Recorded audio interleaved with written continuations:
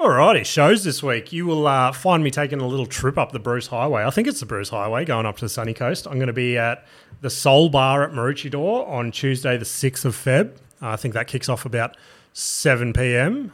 Be stoked to see some of the sunny coast listeners up there. And then Sunday the 11th, I'm going to be at the Bloodhound Bar. I think that's up in Fortitude Valley. So that's always a fun little room to take part in. So come and check out either one of those shows this week and get ready for the episode. See you later.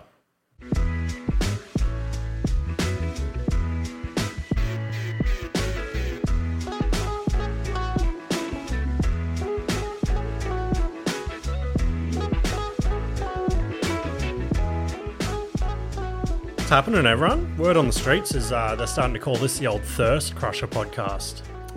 If that didn't make sense to you, then that was the slogan for Solo back in the day. So you clearly didn't watch enough commercial television. But anyway, yeah, another Solo podcast this week, which again, like I said, starting to actually like these ones. Bit of counselling for myself, and a bit of just fucking get some stupid shit out that's happened in my week.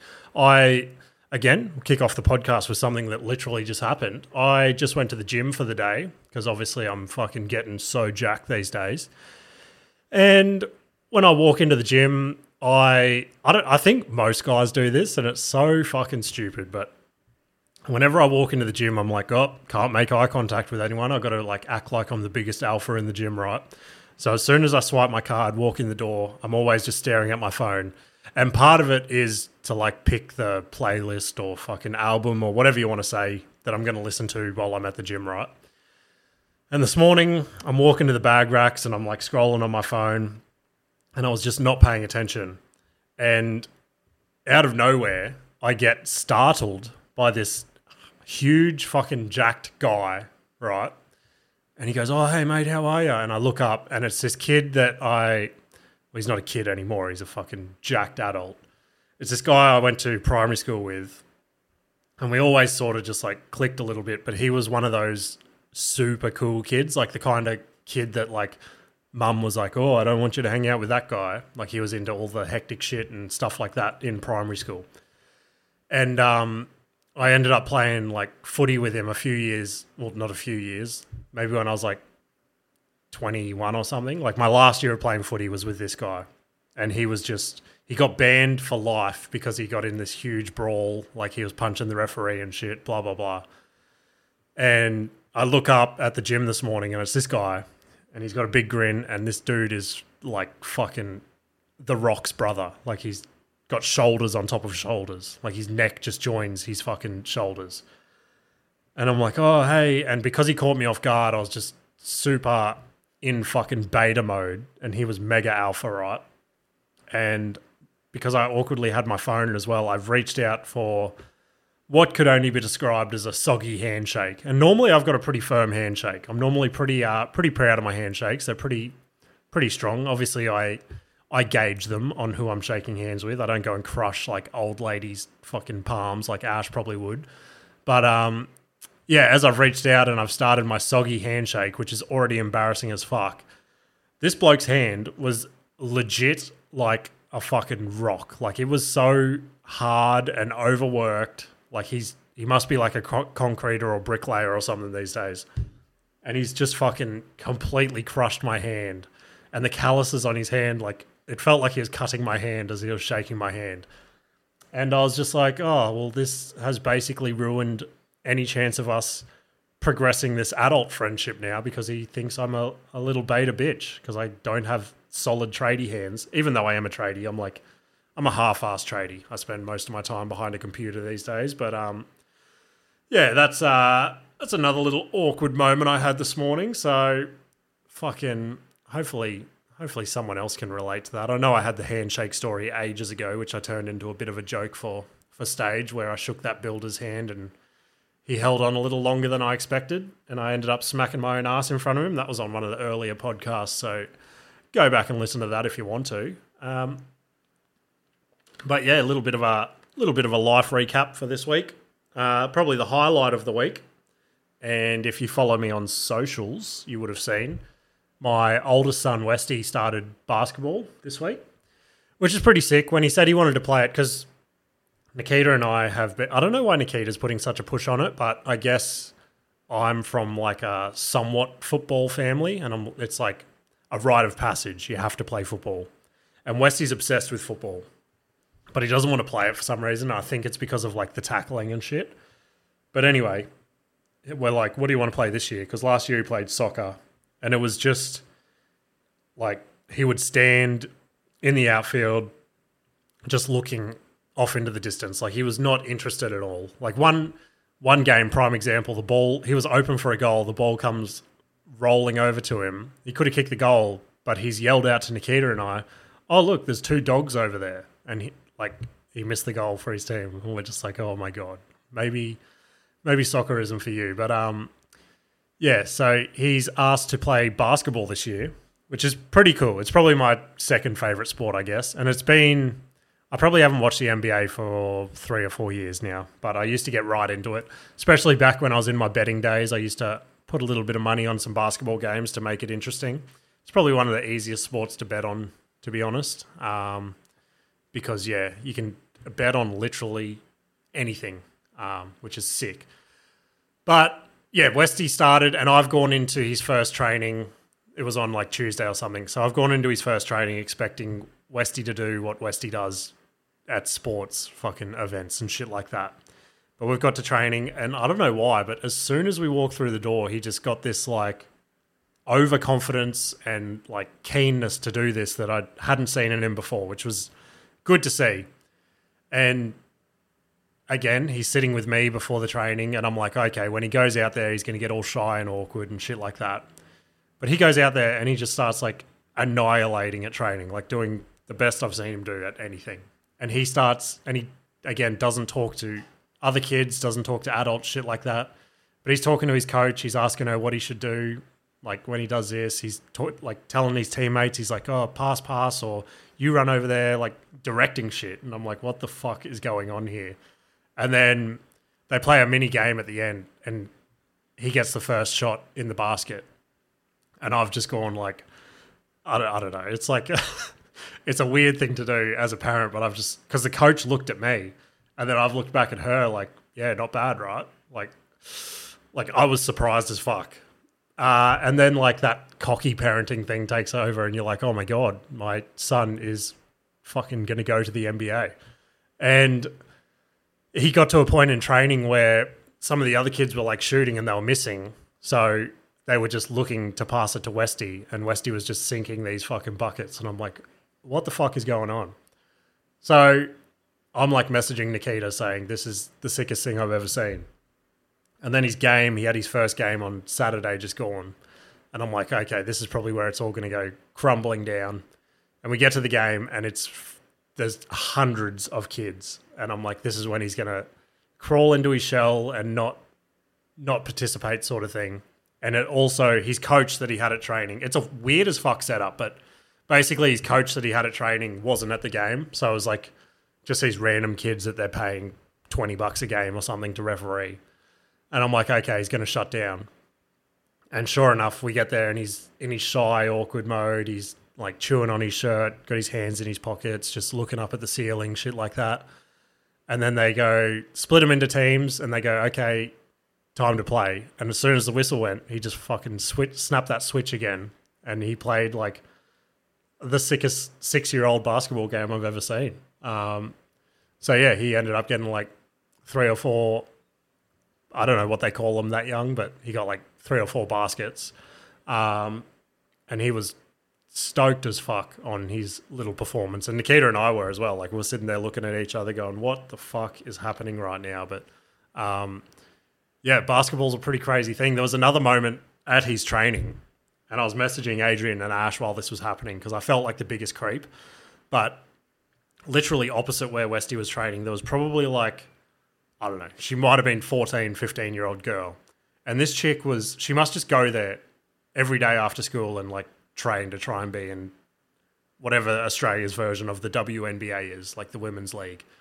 And she did not miss one shot from anywhere she was standing on the court. And it like blew my mind. But at the same time, I'm like, I can't be caught staring at a 14-year-old girl in fucking public. Like, that shit's going to make local news, that local podcasting comedian that is going nowhere has now been sent to jail for staring at a 14-year-old girl. So, but it just blew my mind that someone that young can put in that much effort to try and progress, if that makes sense. So that was sick to see.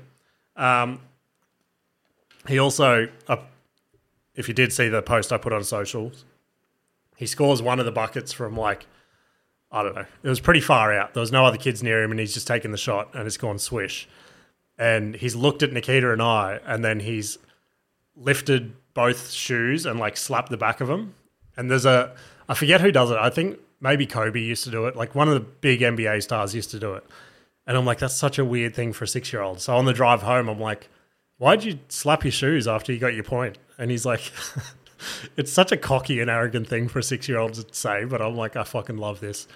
He's like, I looked over and I saw you were recording, so I thought it'd look cool on the recording. And I'm like, oh, that's actually fucking sick that you, before you made this like crucial shot as a 6-year-old, you've looked over and gone, this is going to look sick on camera. I'm going to fucking slap my shoes after this goes swish. But yeah, what else has happened this week? We've fallen, like I fucking said at the start of the podcast, trying to hit gym and runs a little bit more. So this week I've had my biggest run week of the year, and it's slowly progressed. I think so far, today's Sunday, I think I've ran like 26 kilometers this week or something, which I get's fucking nothing compared to some of you guys, but I'm pretty stoked on that. I think every week I've progressed maybe like 10% or something in my runs, which if I can keep going by the end of the year, then like, who knows, I'll be fucking running ultra marathons with David Goggins and Cam Haines and shit. But the big thing that we've fallen off the bandwagon for this week is takeaway. Last 2 days we've fucking pretty much paid the wages for all of the KFC and McDonald's staff in our area.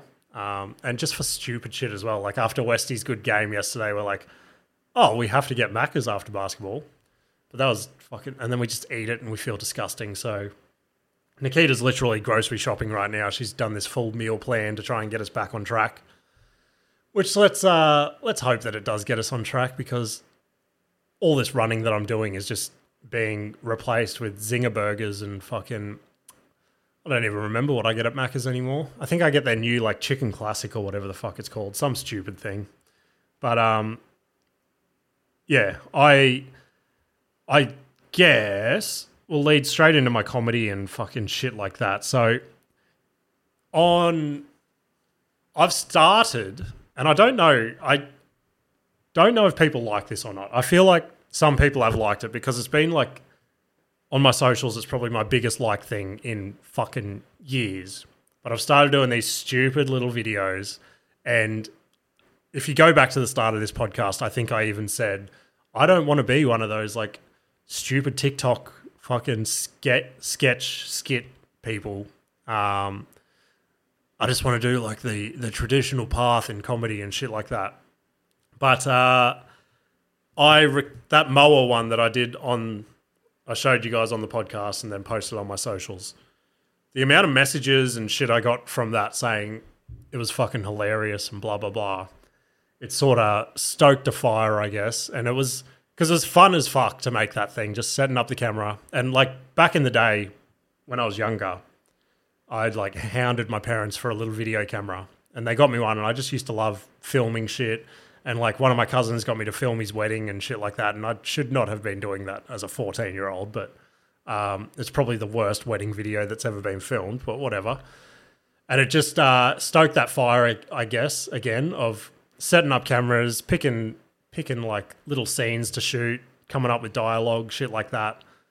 And again, early days of the podcast, I said I wanted to write like movies or TV series or something like that. And I've got heaps of ideas for that, but just have not had the time or energy to put into that with trying to get the podcasting comedy off its feet. But those little sketches are almost like a little stepping stone into that world, I think, of just, yeah, like trying to get something funny into like the minute 30 that you have to work with, which is difficult as well. Although people probably think that you just set up the camera, you get your minute 30, post it, and then it's sweet. But And again, the last one that I did, what was that? That one was shit. And part of me wishes that I never posted it. But it's the whole thing, like with the podcast of if I never started, then I'd still be like editing shit to this day going, oh, that podcast isn't ready to see the light of day. But the last one I did was basically, I found like the leaked, Kanye's about like supposed to release an album shortly. He was supposed to release it like a month ago, but he hasn't released it. And I got a leaked song. So I was like, oh, and I've had this premise written down for ages, but I haven't been able to write anything for stage for it. So that's another thing I'm thinking for these little sketches is all these premises that I've got that just don't seem to be either working on stage or I can't write a full joke about them. I'm like, I could do a stupid little skit about them and just post it so it's still out there.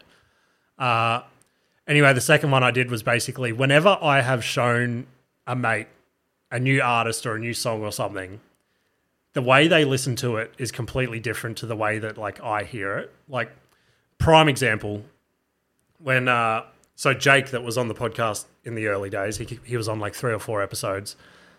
I showed him like two years ago or something, Jelly Roll, who now Jelly Roll is blowing up. He's won Grammys, he's won almost every fucking country music award you can think of, and he's just, the world's obsessed with him. He's been on Rogan, he's been on every big podcast. And I showed Jake Jelly Roll 2 years ago, and he's like, this is fucking shit. He's like, ooh, Jelly Roll's so cool. And I'm like, can't you fucking wait? And now he has blown up, and I'm like, fucking, yeah, it's weird to me that music can split people so differently. But yeah, I think I'm going to knuckle down into these little skits or sketches, whatever the fuck you want to call them. And I found one literally yesterday. So I think there's 2 guys that completely destroy the sketch market, whatever the fuck you want to call it at the moment. One of them is my new favourite comedian, chomping on Tom Segura's heels pretty hard, Shane Gillis. He has a little sketch show, and fucking some of the shit he does on there is next level. But the other guy that's completely blown up from TikTok and is now a huge touring comedian and shit is Trevor Wallace.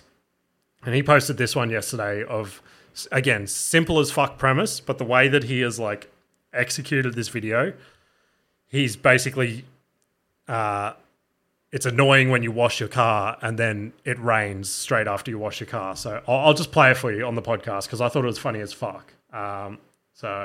Beautiful car, beautiful day. Not a drop of rain in the sky. Save that shit for Seattle. Are you next, Craig? I got you. No, I don't got you. Oh, forgot the bucket. No. Why are you doing this to me? I just washed it. Stop. This wasn't on my vision board. You wanted this clean? No. So I'm cleaning it for you. I was supposed to go yachting today. Feel the rain on your skin. No one else can feel it for you. Only you can let it in. But yeah, I found that funny, whether or not you guys find that funny. But again, just how such a simple premise can be put into a video like that, which I don't want to say how long it takes him. And obviously he's got a crew that works with him. But like something like that might take an hour to 2 hours to sort of film and edit once you've got everything down pat like he would. And then to post it and get thousands of fucking... He's probably got millions of likes and shares and shit like that on it, which is obviously helping him progress to the next level and shit like that.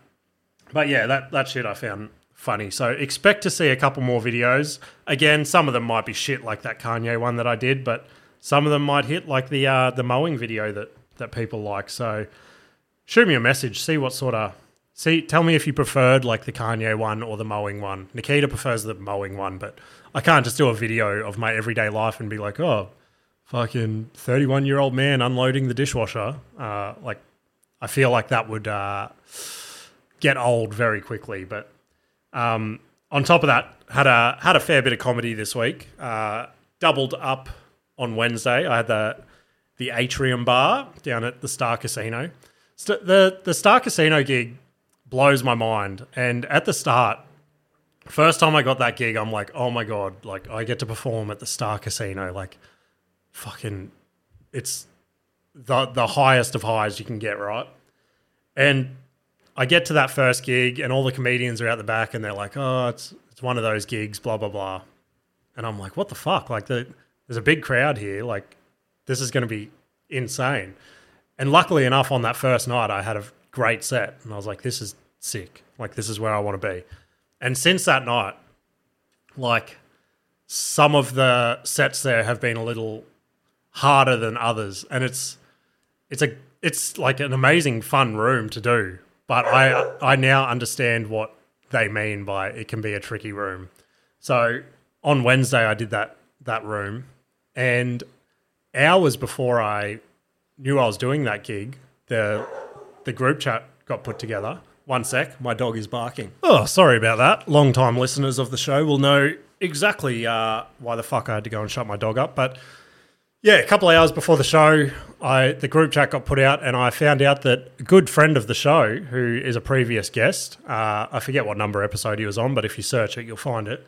Tom Ballard was on the lineup, which is fucking sick. Obviously, probably one of in the top tier of Australian touring comedians at the moment. So I was obviously stoked to get him on the podcast in the early days when he said he'd come on. So I get to the atrium and obviously we do the, oh, hey, how have you been, blah, blah, blah. And I was running a couple of new bits on the night. And when I found out Tom was going to be on the lineup, I'm like, no fucking way. I'm just going to stick to classics. But I'm glad I tried the new bits. Because I obviously had to get him out at some point, and it was just a coincidence that Tom Ballard was there on the night. So I expected Tom Ballard to hang out the back with the other comedians like everyone else does, right? And the show started, the MC's got on stage, and there's a spare seat right beside the stage, and Tom Ballard goes and picks this seat to sit at for like the show. Obviously because he's not like the rest of us nervous fucks that have to be out the back rehearsing our set as if that's going to make any difference 30 seconds before we go on. But I was first up and I start with a couple of classics. They're going okay. And then I start in the new year and they just they're not going the greatest. The big laughs that I got, I still got big laughs, but those big laughs came from me acknowledging how shit those jokes were or shit like that. And then I did one joke, I completely lost the room, and my next two jokes didn't land. And I'm like, I feel like I lost you guys on that last one. And all through me, like, acknowledging how terribly not terribly, again, back to last week, I don't know why I think I do terrible, but while things weren't exactly working and I was like fumbling, trying to rearrange what I'm going to say next to try and win the room back, all I can hear right beside the stage is Tom Ballard, like, laughing. I would like to think that he was laughing at my jokes, but he was probably laughing at how fucking shit I'm doing. Anyway, just hearing him laugh sort of got me through my set a bit. Got off, said my goodbyes because I had to shoot off to another gig. And I messaged him the next day and I'm like, oh, thanks for laughing at some of those tricky parts in my set, blah, blah, blah. And obviously he did like the polite, nice thing that he probably didn't mean, but you've got to say it to other comedians. He's like, no, you did super well, blah, blah, blah. And I'm like, oh, this means the world. So then I shot down to the atrium, and I just also on that. So I touched on it last week when I think I do a terrible set, but then listen back to the recording. So all through me on stage thinking that I'm eating a dick and like thinking that Tom's the only fucking person laughing in the room, I get off stage and the room runner comes up to me and he's like, oh, it's pretty sick to kick your night off with a sneaky little crush. And I was like, I certainly did not crush, but thank you very much. And then the other comedians, as I was leaving, they're like, oh, that was a fucking sick set, blah, blah, blah. And I'm like, what the fuck were you guys listening to? But anyway, then I shot down to the Avenue at Surfers Paradise. And this was after what I felt like I had a set at the Atrium. I get to the Avenue, the MC gets up, and he cannot fucking break this crowd. They just were not there for it. I don't know why. Everything he was saying was funny as fuck. I've seen him MC millions of times and he's always done a great job.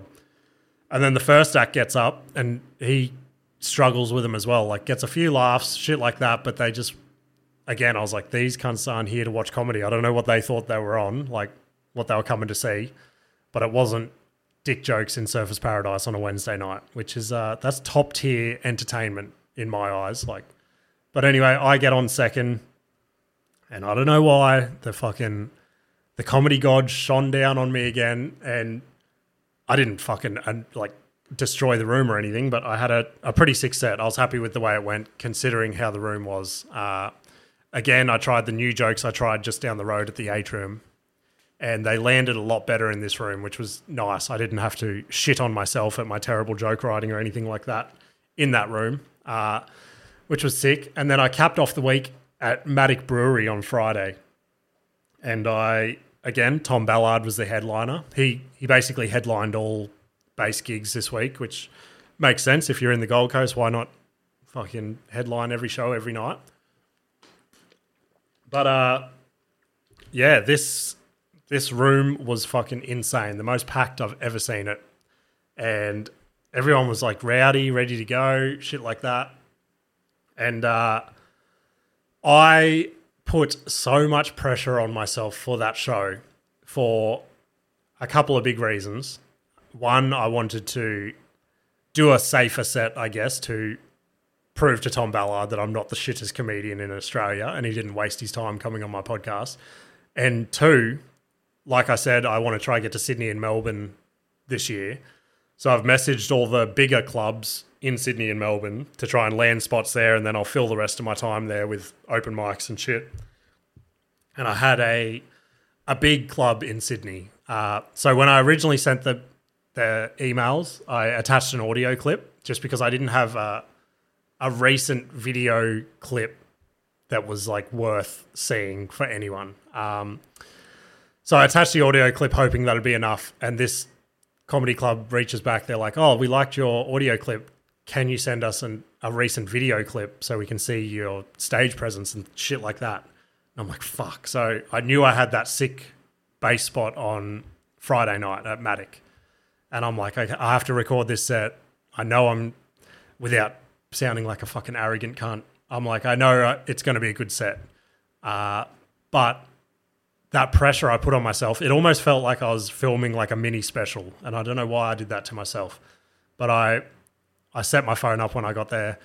And David Hatton, who I've spoken about on the podcast, he's the guy that rejected me a few weeks ago to come on the podcast.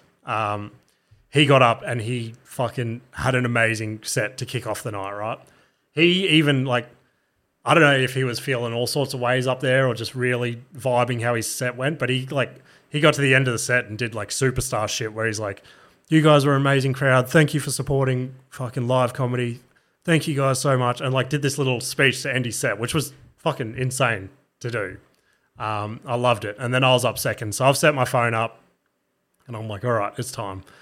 Get up there and I start doing my first couple of jokes and they're like, it's going pretty well, I guess. But then I start to get into my newer shit and I'm like, okay, this is not, I shouldn't have done these ones. I should have just stuck to pure classics, got the safe set on tape and sent that.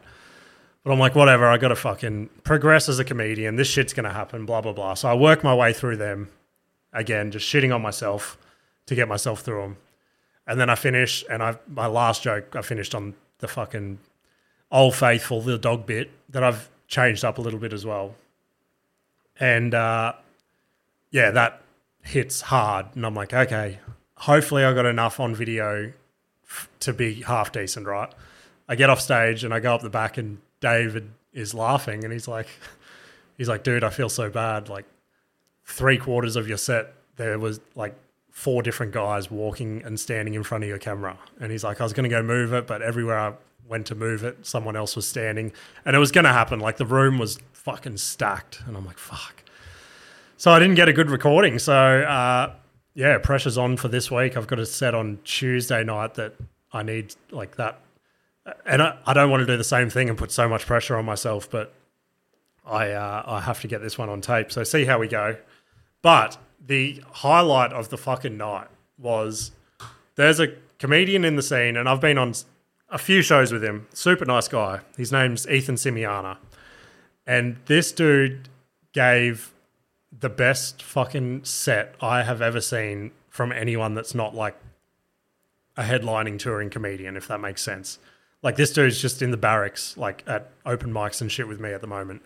And he had this crowd fucking howling. Like, he had this bit, I'm not going to give away any of his bits, but it was like a bit about religion, which is super tiptoey, like, but the way that he'd written this joke was insane. He had like applause breaks, like he had to wait for the crowd to like settle back down for legit, like sometimes possibly 20 seconds. Like, it was nuts. And then like even when he finished his set, some people were standing up and shit, which is insane to see it like a local show. But yeah, he fucking killed it. So if you haven't seen him yet, try and follow him on socials and fucking see if you can go catch him at a show. The last thing I wanted to touch on about the comedy before I talk about some of the other shit I got on here is it's completely... I just dropped my bottle cap, so that's fucking sick. I hope no germs fly in my water for the remainder of the episode. This has completely snuck up on me. And a lot of our episodes this time last year were heavily dependent on the Australian Raw comedy competition.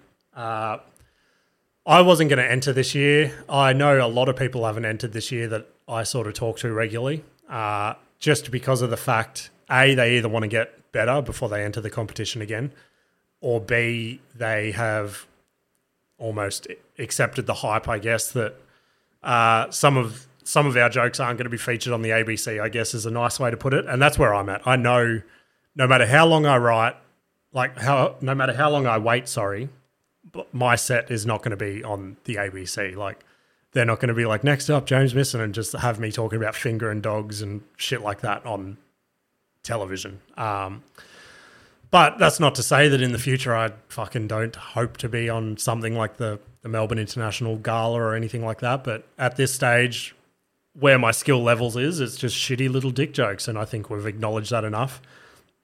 But yeah, last year the scene was just every gig you're at, you're just like, they were like, oh, have you got your set ready? What jokes are you doing? Are you doing this one? Oh, maybe you should drop this one. And this year I have not heard, I've been to so many gigs this year and not once has someone been like, oh, what are you doing for Raw? It's just like, I don't know if it's snuck up on everyone, like it snuck up on me, or just if people don't give as much of a fuck this year. I don't know. But yeah, I got my set on I think it's Sunday the 18th of Feb, which I think is in about 2 weeks. So if anyone does want to come along and support, it's probably one of the gigs to get to, just because it's always packed. The crowd's always super nice because it's always relatively new comics to the scene, shit like that. So yeah, come check that out. I don't know what set I'm doing yet. I plan on sitting down this week and trying to map out a set, and obviously trying to structure that in my next couple of weeks to get it down pat. Best case scenario for me, if I can make it through my heat to the semis again, which I did last year, I'd be stoked on that. But obviously no pressure. I think last year was a bit of a fluke, but see how we go. I also watched... Adrian's going to be fucking pissed that he wasn't here again for this, but I've started dabbling into movies and documentaries and just watching shit again, which obviously he would love, considering everything he says. I still haven't watched anything he's recommended, but I'm watching shit, which I guess is a step in the right direction. So this week, I had a fair bit of like quoting and shit to do for my job this week, and I just could not keep myself in front of the computer. I'm like, this is so fucking boring. I was listening to podcasts and I was just like, it's not doing it for me. So I go on Netflix, and the first thing that's recommended to me, and I've seen it before, is the Kanye West documentary, which I was like, oh, that could be good to watch again. And if you have not seen this documentary, even if you're not a fan of Kanye, which I know you're either a Kanye fan or you hate him, and either way, he blows the fuck up. But this documentary is nuts. To have the confidence that he did before he was anyone to start filming himself, knowing that in the future he's going to be someone. Like, it's almost like him and Conor McGregor are two people that were just so confident in themselves, and just sort of spoke their dreams into reality, sort of thing. My dog is barking again. One sec. All right, I'm back. 2 dog breaks in one episode, aren't you guys lucky? But yeah, the Kanye West documentary. Fucking go watch it because it literally shows him from the start, like literally just making beats for other rappers, but deep down he always knew he wanted to be like the superstar sort of thing. And then he finally progresses. He gets the deal with Rockefeller Records, which is Jay-Z's record label, but still they don't give him studio time or anything like that to progress. They just basically want him to make beats for their rappers. And he goes out of his way to then use studio time after he's recorded with rappers to record his own songs in his own time and like self-funded shit like that. And then he finally gets in front of Jay-Z and he's like, I want to rap on one of your songs. And Jay-Z obviously sees him firsthand and blows the fuck up. Like, it's insane. And then obviously it captures his downfall with his whole mental illness thing that he goes on, like that he has, which is insane that the world literally looks down on him so much because he goes on all these meds and he basically loses his mind, which, I've spoken on the podcast before about like people trying to put me on meds and shit like that, and they just fuck with my brain. So I don't want to say I'm like Kanye. I'm basically the Kanye West of comedy. I think that's what people are saying out there. So, but yeah, even back to like the college dropout.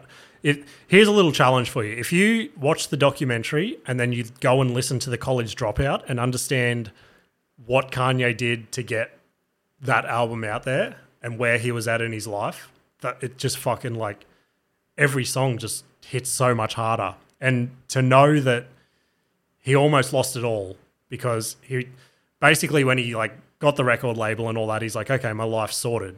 He got in a crazy car accident, fucked up his entire everything, and he broke his jaw and it had to be wired shut for it to heal and shit like that. And he had to record the album by a certain time for the release date, but obviously with a wired jaw, he can't do it. So he writes this song while he's in hospital called Through the Wire, and he raps it with his jaw wired shut, which is fucking an insane thing to do. And the song is insane. Like it shows it has him showing like Pharrell and shit like that, which are obviously superstars in their own right.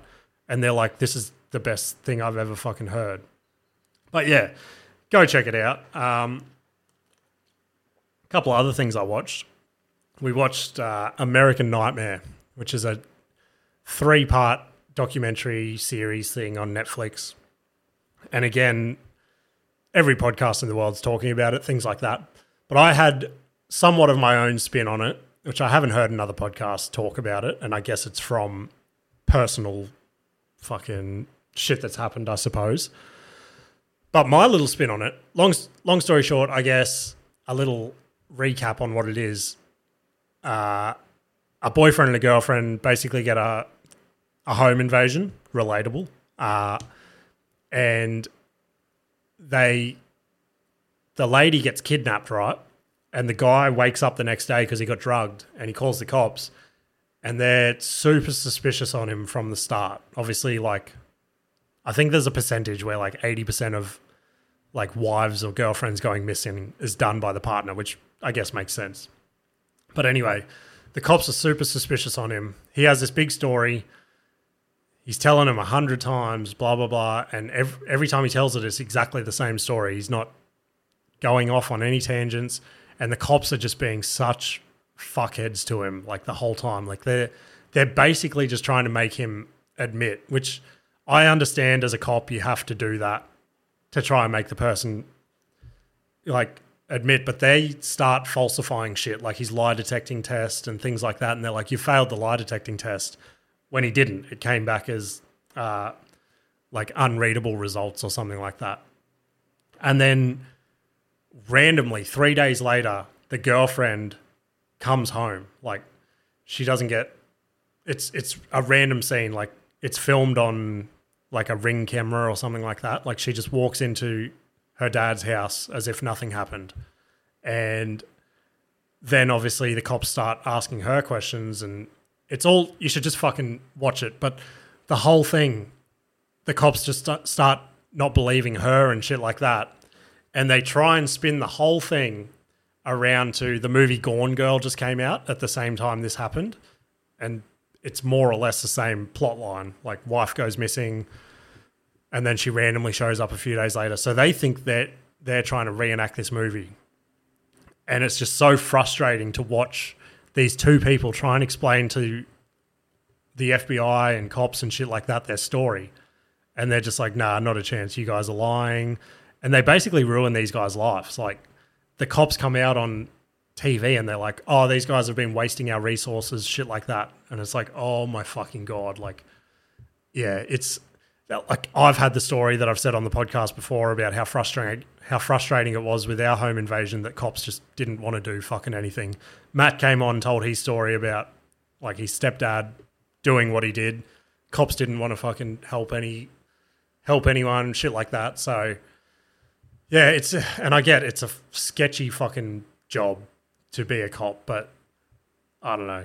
Watching that documentary is very eye-opening about how corrupt and not wanting to help people some police are. And not saying all police, some police are great, blah, blah, blah. And yeah, obviously, spoiler alert, if you don't want to know how the documentary ends, skip in 3, 2, 1. Basically, it comes out that there is a guy going around committing this crime and he's a like serial sex offender, shit like that.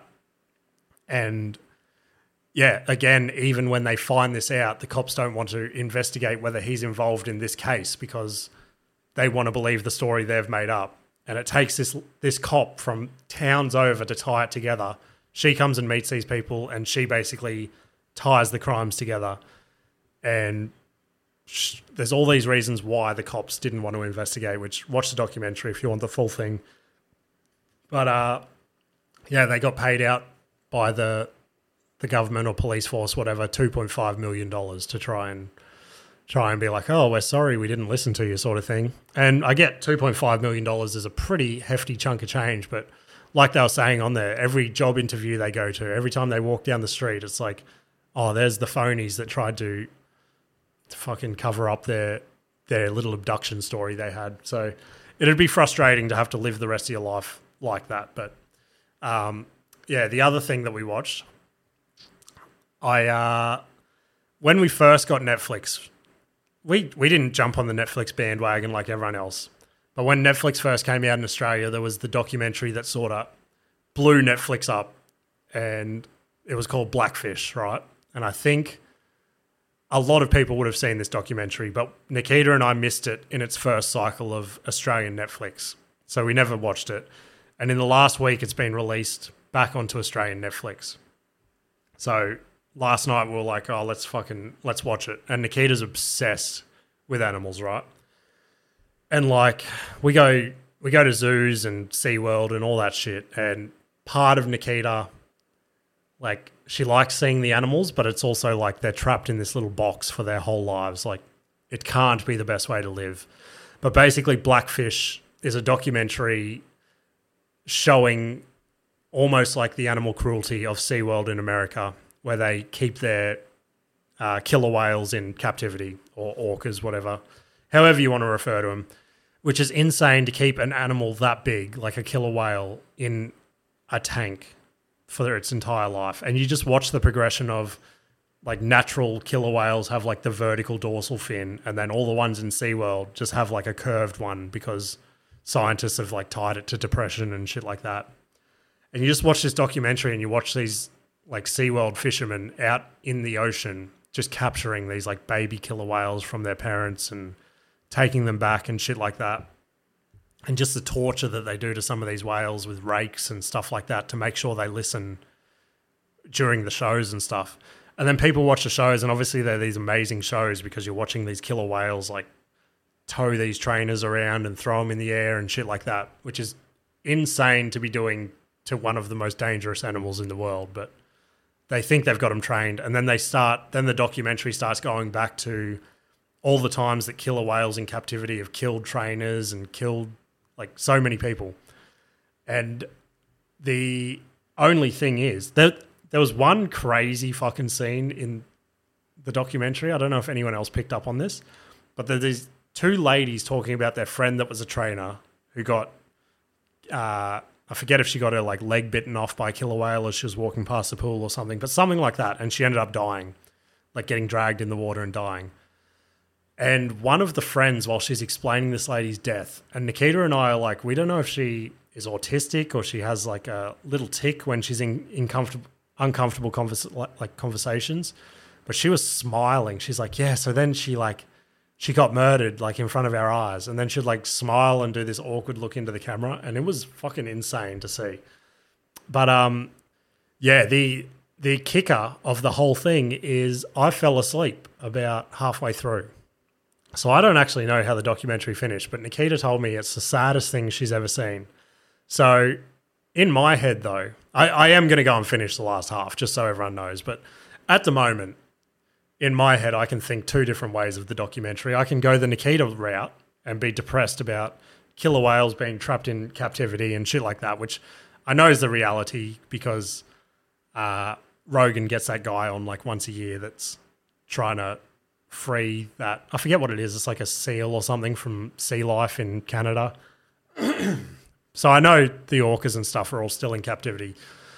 But I'm leaning towards trying to believe that like the end of the Blackfish documentary is just like the start of Free Willy or something like that. So it's like a happy ending story, which I know it's probably not going to be, but you can always hope, right? You can always hope.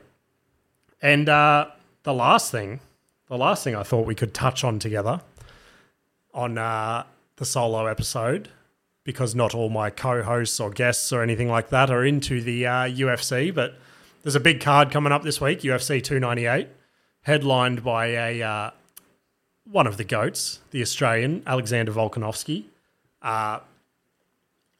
which I know is a super Australian-sounding name. But, yeah, he's versing... And I don't know how to feel about this fight because it can go... It depends which lane of the hype you buy into, right? So, obviously, Volk is fucking... seems indestructible in the cage. Like, the amount of times he's been in so much trouble and just worked his way out of it and just won. And then he's now versing one of the top contenders, who's a young dude coming up, Topuria. And this dude's undefeated. I think he's like 14-0 or something. So it's like, oh, fuck, is this the guy to beat Volk and take his title away? Which I wholeheartedly hope he's not, but could happen. So I'll tune in. My money's going to be on Volk. Volk by... It's either going to be knockout or points, but I'm going to go knockout. Hopefully he knocks him out, takes his undefeated record. Then we've got another Australian. It's controversial to call him Australian. I'm going to call him Australian, but he's like Kiwi Australian. Robert Whittaker. One of the best before Izzy came and knocked him off his perch. He's versing Paulo Costa, who is a giant jacked bitch, basically.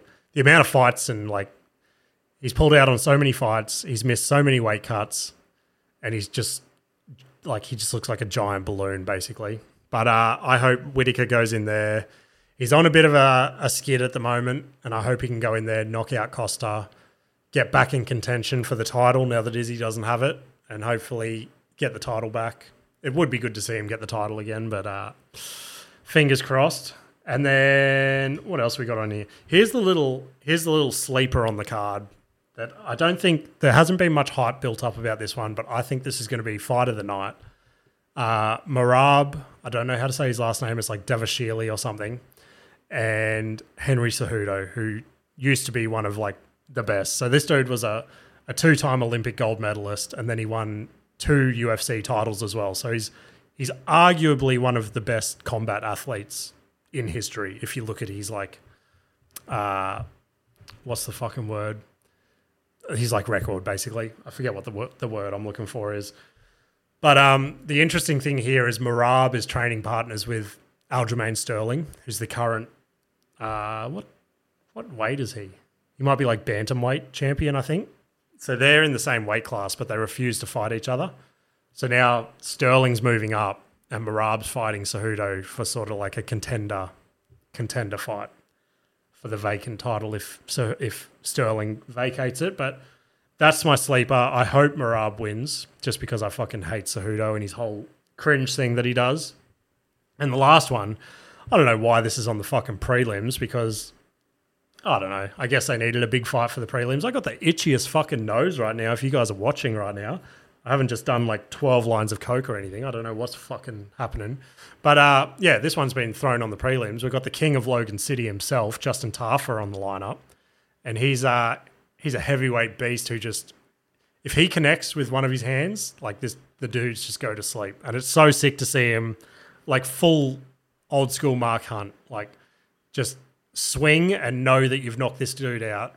And once you've swung, you just turn your back and walk away. Like that's just so ice cold and vicious to do that to someone. And yeah, he's currently starting to take the crown of the walk-off knockout.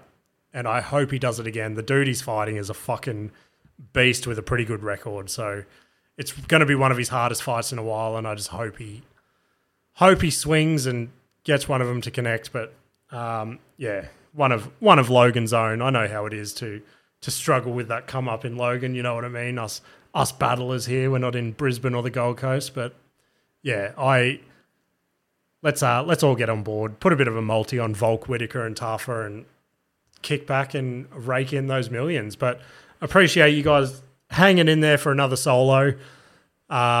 We will work out what's going on. Try get Adrian in again here next week. Basically, I won't say what's happened this week. He can address it next week if he wants to. But yeah, thanks for hanging in there for another solo, and we'll see you next week.